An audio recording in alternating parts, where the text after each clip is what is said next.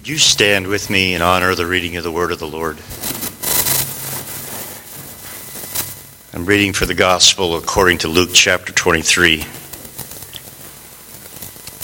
Then their whole assembly rose up and brought him before Pilate. They began to accuse him, saying, "We found this man misleading our nation, opposing payment of taxes to Caesar, and saying that he himself is the Messiah, a king." So Pilate asked him, "Are you the king of the Jews?" He answered him, "You say so." Pilate then told the chief priests and the crowds, "I find no grounds for charging this man." But they kept insisting. "He stirs up the people, teaching throughout all Judea, from Galilee where he started, even to here." When Pilate heard this, he asked if the man was a Galilean. Finding that he was under Herod's jurisdiction, he sent him to Herod, who was also in Jerusalem during those days. Herod was very glad to see Jesus. For a long time he had wanted to see him because he had heard about him and was hoping to see some miracle performed by him. So he kept asking him questions. But Jesus did not answer him. The chief priests and the scribes stood by, vehemently accusing him. Then Herod with his soldiers treated him with contempt, mocked him, dressed him in bright clothing, and sent him back to Pilate. That very day, Herod and Pilate became friends. Previously, they had been enemies. Pilate called together the chief priests, the leaders, and the people, and said to them, "You have brought me this man as one who misleads the people, but in fact, after examining him in your presence, I find no grounds to charge this man with those things you accuse him of. Neither has Herod, because he sent him back to us. Clearly, he has done nothing to deserve death. Therefore, I'll have him whipped and then release him." And then they all cried out together, "Take this man away! Release Barabbas to us." He had been thrown into prison for a rebellion that had taken place in the city and for murder. Wanting to release Jesus, Pilate addressed them again. But they kept shouting, "Crucify! Crucify him!" The third time he said to them, "Why? What has this man done wrong? I have found in him no grounds for the death penalty. Therefore, I will have him whipped and then release him." But they kept up the pressure, demanding with loud voices that he be crucified, and their voices won out. And so Pilate decided to grant them their demand and release the one they were asking for, who had been thrown into prison for rebellion and murder. But he handed Jesus over to their will. Let us pray. Heavenly Father, we would thank you tonight for our Lord Jesus Christ. We would thank you for a love that is beyond our comprehension and our understanding, for grace that really is amazing, for the sacrifice of Jesus Christ, for the fact that his life was not taken, he gave it for us to have life. We ask that you would anoint Pastor Andrew as he comes to proclaim to us the precious living Word of God. Help us to seek for you to also anoint our ears, our minds, and our hearts, that we would find fresh and new the revelation of the Word of God on a day such as this, one we call good. For us, it is indeed good. Your love is good. Your grace is good. Jesus, our Lord, is our good shepherd. And we ask it in his name. God's people said, amen.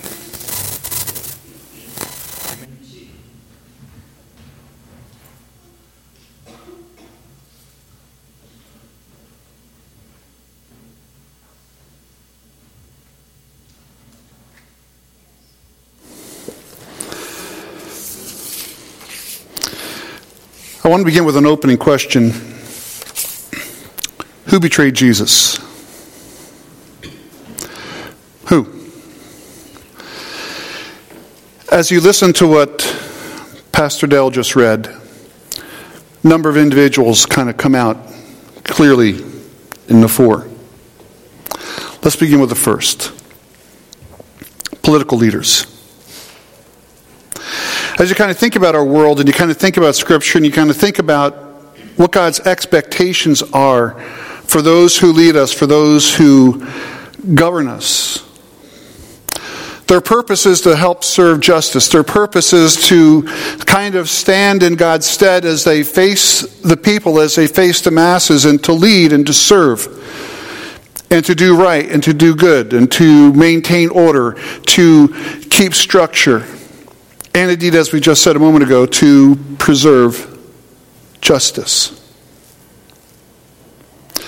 But as you listen to the Scripture, what did you hear when Herod did not get what he wanted, when he didn't see a miracle performed, when Jesus didn't jump through the hoops that were laid out for him, when Jesus didn't perform and dance to the song and melody that was requested and desired, but stood silent, mocked, ridiculed, treated with disdain, smacked, beaten, and shipped back to Pilate.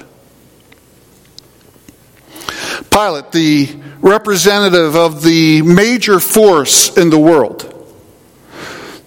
force that kept its thumb over the entire understood and known world by those that were there.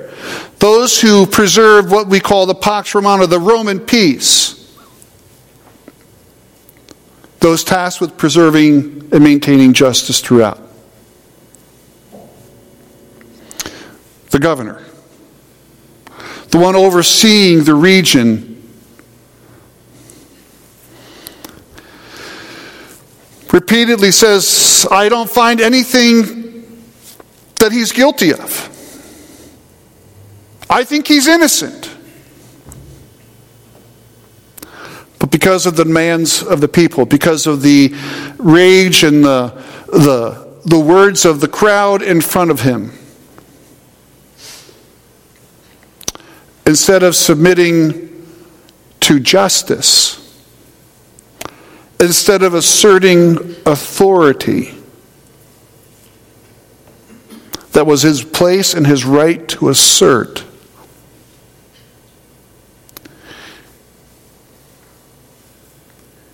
he released a person that was guilty. He released a person that was deserving of punishment. And he had Jesus whipped and beaten and crucified. So as we think of the first group of people that betrayed Jesus, it's the political system, political leaders, people who are supposed to serve the people, who are supposed to serve justice and righteousness. Instead, they served something else. Here's the next group. You can put that up there. The religious leaders. The religious leaders. Those who have been appointed and commissioned to lead the nation spiritually. Those who have been called to stand between God and man and to cry out and call out to all, saying, listen to the word of the Lord. Turn from sin. Turn from the things that are taking you away from a relationship with God. Turn your eyes, turn your heart, turn your focus, turn your attention to the Lord. Look to him, embrace him, acknowledge him, pursue him. The ones who have been commissioned by God to be God's voice to the nations, to teach them the truth, to acknowledge them to them the word of God, and to prepare them for the coming of the promised one. But as we will read in a few moments some of the accounts, but then also as we listened, as Dell read, it was the religious leaders that were stirring up the crowd. It was the religious leaders that were whispering in the ears of Herod and Pilate. He's a problem. We need to get rid of him. We need to remove him, execute him, get rid of him. It's better that one die for the many instead of the many die for the few. Get rid of him. The very people commissioned and called to stand before the people and to direct them to the Lord and to direct them to the promised one of God. They betrayed Jesus. They had a totally different agenda than seeking to call or lead people to the Lord. We then have the third set of betrayers. The people. The Jewish people.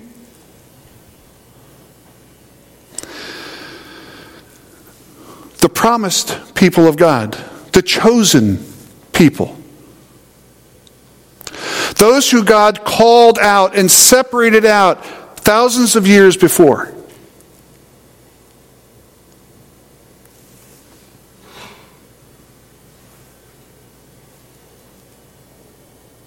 They turned a deaf ear to the promises of God. What's interesting in the flow of all the things that are taking place between the silent years, between the oppression of the Greeks and the pushing off and the Maccabee rebellion and all the things that were going on, there was a resurgent energy in the nation for the Messiah to come. There was a passion and an interest. There was this desire and the belief that Messiah was going to come. In a few days previous, as Jesus comes into Jerusalem, the crowds gather along the streets. And as Jesus comes into the city riding on the donkey, you hear from the city streets, "Hosanna, blessed is he who comes in the name of the Lord." And they herald the Messiah, they herald Jesus, and they declare his messiahship, and they celebrate Jesus' arrival.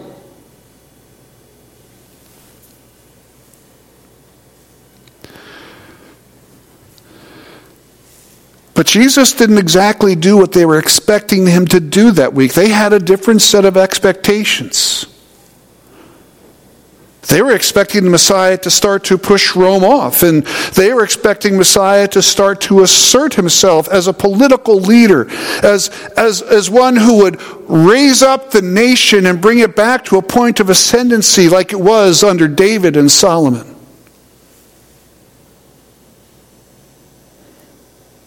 And just a few days later, the fickleness of the crowd shifted from saying, "Hosanna, blessed is he who comes in the name of the Lord." And instead they heralded a murderer,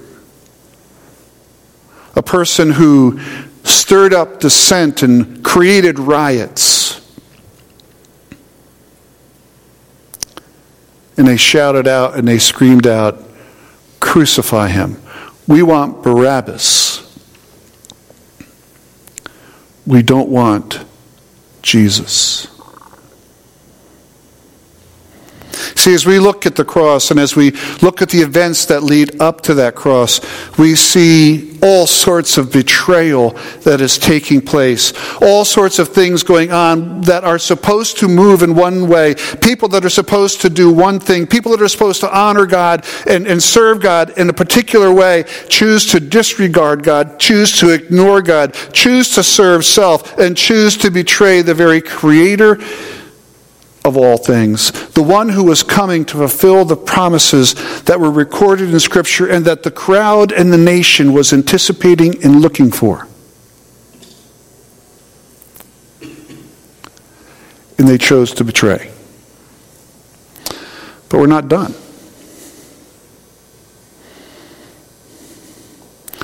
Mark 14. It says, it was 2 days before the Passover and the festival of unleavened bread. Again, we see the chief priests as spiritual religious leaders. The chief priests and the scribes were looking for a cunning way to arrest Jesus and kill him. Not during the festival, they said, so there won't be a riot among the people. Can you imagine your spiritual leaders at a elder board meeting or a deacon board meeting, sitting down and talking about someone in our community that they didn't like, having a conversation? You say, you know, guys, we got to get rid of this individual. This person is a real problem. This person is a real distraction in our community. We need to find someone to take them out. How much money do we have in the budget to apply to a hit? And does anybody know someone who would be available and willing to do this?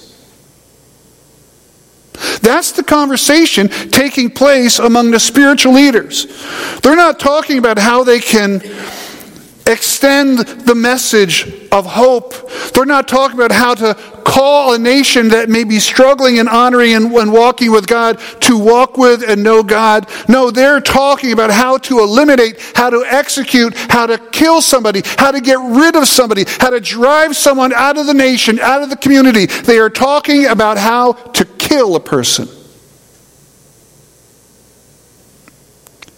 Instead of talking but how to lead a nation to walk with and know God. Can you imagine your spiritual leaders making that the topic of discussion? I can't.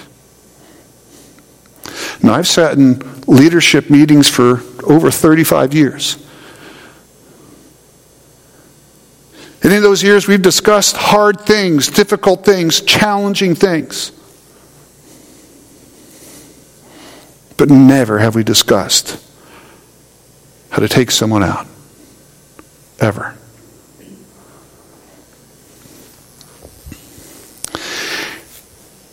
And they found someone to do it. A few verses down, then Judas Iscariot, one of the 12, went to the chief priests to betray Jesus to them. And when they heard this, they were glad. Pause.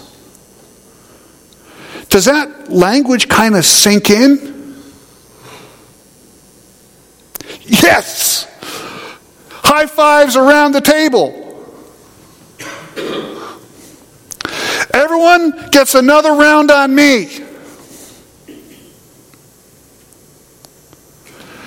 Celebration. Glad. They weren't glad that more were coming to temple. They weren't glad that more were bending their knee to the Lord and coming to repentance. No, they were glad that they found someone to be the executioner.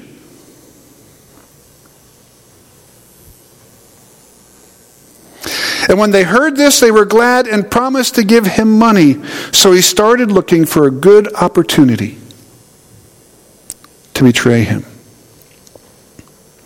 Who betrayed Jesus? Judas. Often in our conversations and probably often in our thoughts, he is the primary go-to as we think of the area of betrayal. But he is just one of many.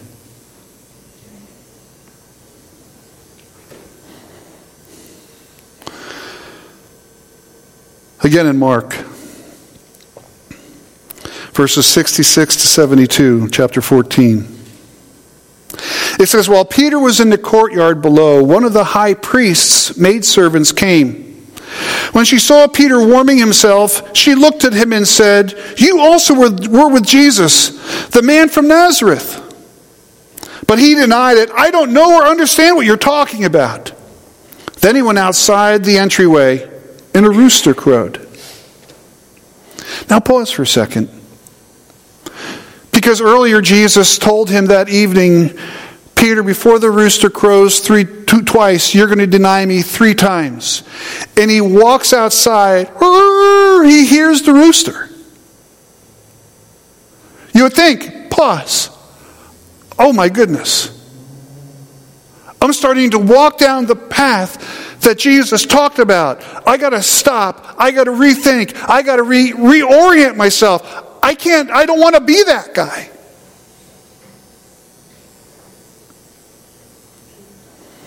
But when the maidservant saw him again, she began to tell those standing nearby, this man is one of them. But again, he denied it. After a little while, those standing there said to Peter again, you certainly are one of them, since you're also a Galilean. Then he started to curse and swear. Isn't it interesting the way this happens?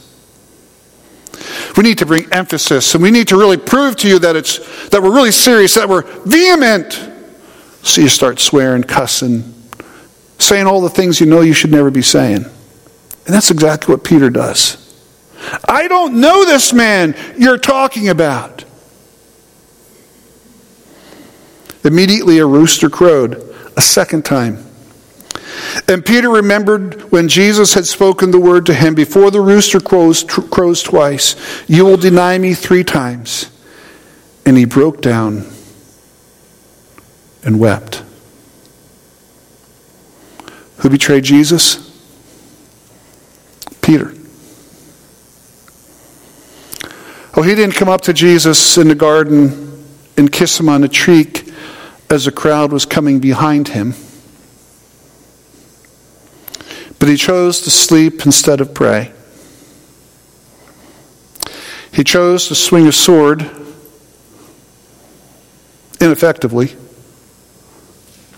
And he chose to run away.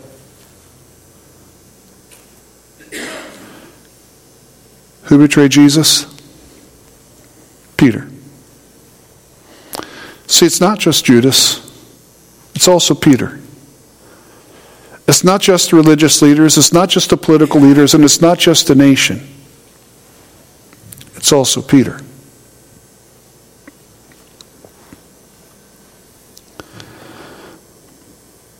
Mark, again, chapter 14, verses 50 to 52.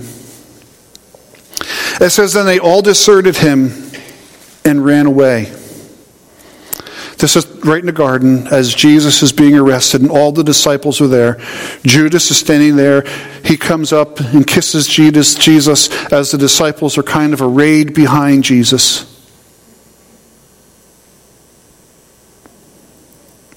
And they all deserted him. And they ran away. It says, now a certain young man was wearing nothing but a linen cloth, was following him, and they caught a hold of him. But he left the linen cloth behind and ran away naked.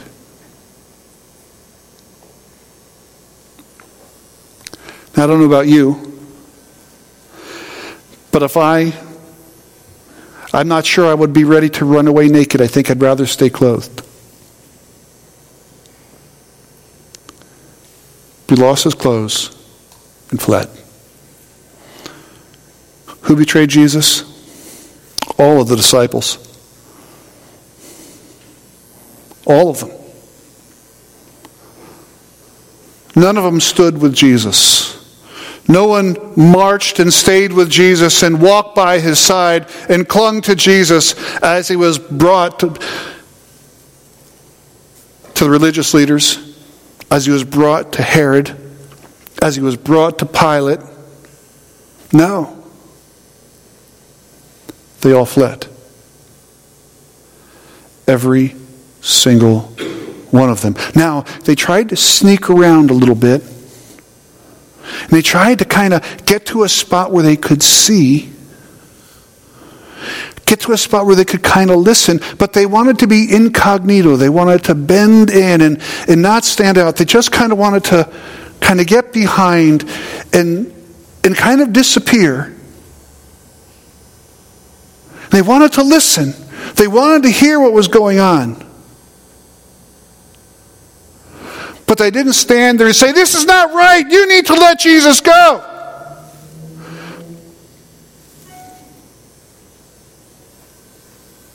See, all the disciples betrayed Jesus. Every single one. But we're still not done.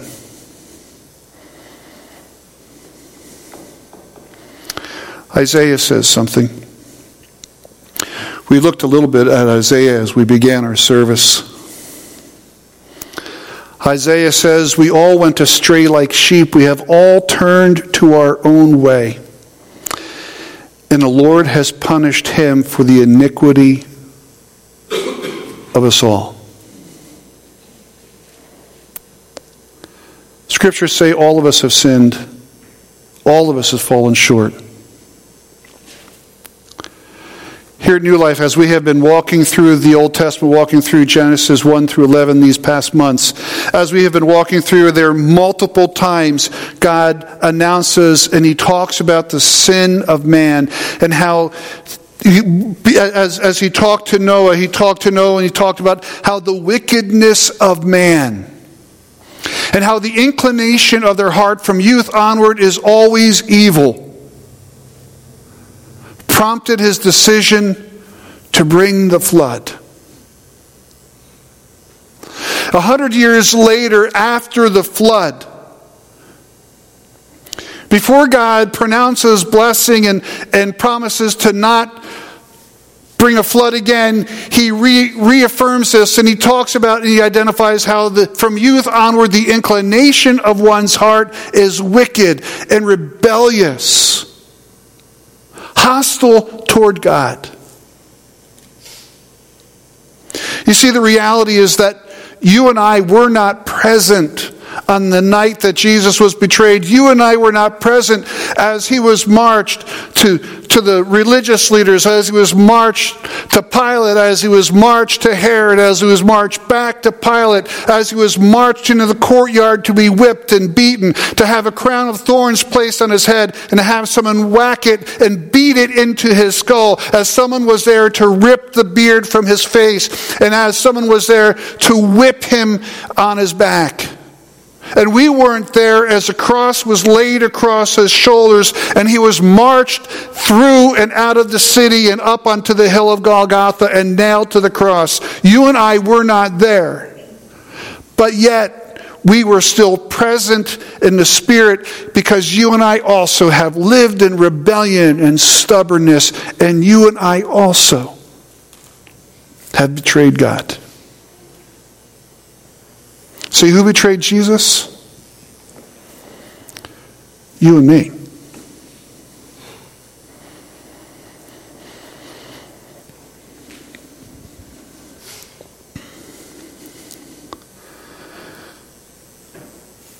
There's not a single one of us that have done it perfect. All of us have blown it. Every single one of us.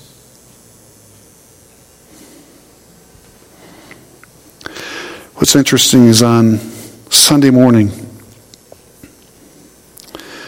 this was said to the disciples.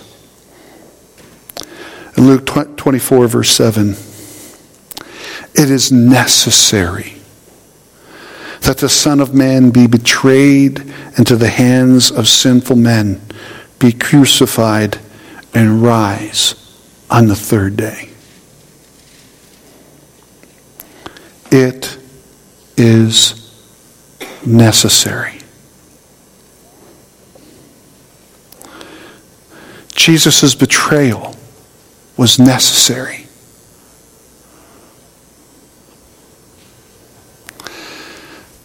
That boggles my mind, but it was. One more thing stands out. 1 John. God's love was revealed among us in this way. God sent his one and only Son into the world so that we might live through him. Love consists in this.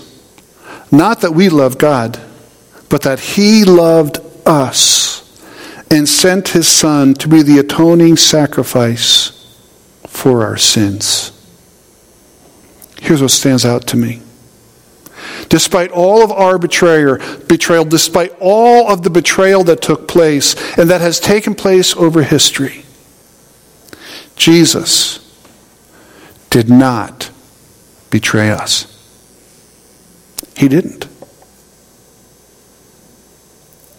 Despite the crowd saying crucify, despite the religious leaders failing miserably to fulfill their responsibility both before God and the people, despite the political leaders totally failing to fulfill their responsibilities before God and before the people, despite the fact that Judas blew it, Peter blew it, all the disciples blew it, and despite the fact that you and I have radically blown it, Jesus has never betrayed us. Jesus didn't go, I'm tapping out. I'm done. I'm giving up. We're finished. I'm going home. He never did that. He never has. Jesus is, and Jesus has always been faithful. Good Friday is not the day that we set aside to celebrate. It's not the day we gather to rejoice. It's not the day we gather to sing those songs that lift our spirits and to buoy us as we enter into the next couple of days. No, it's that day that we reflect and we remember on the reality of what took place when Jesus was crucified and took our place on the cross of Calvary. To remember the promises of God, the faithfulness of God, despite the wickedness and the betrayal of all others involved. I'd like to encourage you to do a couple of things between now and sunrise morning. And I do hope to see you guys at the sunrise service. I have to say this, for me, hands down, my favorite service all year long. I picked up my truck from getting the oil changed today, and I was talking to the gal, taking my payment, and so we talked about what we were going to do this weekend. I turned to her and I said, well, we're going to go to the sunrise service. I told her where it was going to be, and I said, my favorite service all year long. I like lots of church services, but this is my favorite. And I don't lead singing. I don't speak. I just get to show up and MC a little bit and then just enjoy the fact that it's Sunday morning and we celebrate the fact that Jesus is risen. But before we jump the gun and before we run to Sunday morning, I want to encourage you to do two things between now and then. Number one, take an inventory of your life. Are there betrayal patterns still present in your life? Are there things going on in your life where you are resisting and saying no to God as He's calling you in your life? Are you pushing back instead of leaning in? I want to encourage you to take some time to reflect and to take some inventory of how you are walking and how you are living with our Lord and living in relationship with Him. Maybe you're at a point in your life where you're saying, I don't have a relationship with Jesus, and I need to come to that point in my life where I put my faith and trust in Him. I need to trust Jesus for that forgiveness of sin. If that's where you are, I would love to talk to you tonight. Pastor Dell would love to talk to you tonight. That's the most important decision you can ever make with your life. Number 2, I would encourage you, reflect on what it means to know and follow a Savior who remains faithful and true to you, even when you blow it and fail. Reflect on what it means to know and follow a Savior who always remains faithful and true to you, even when you blow it and fail.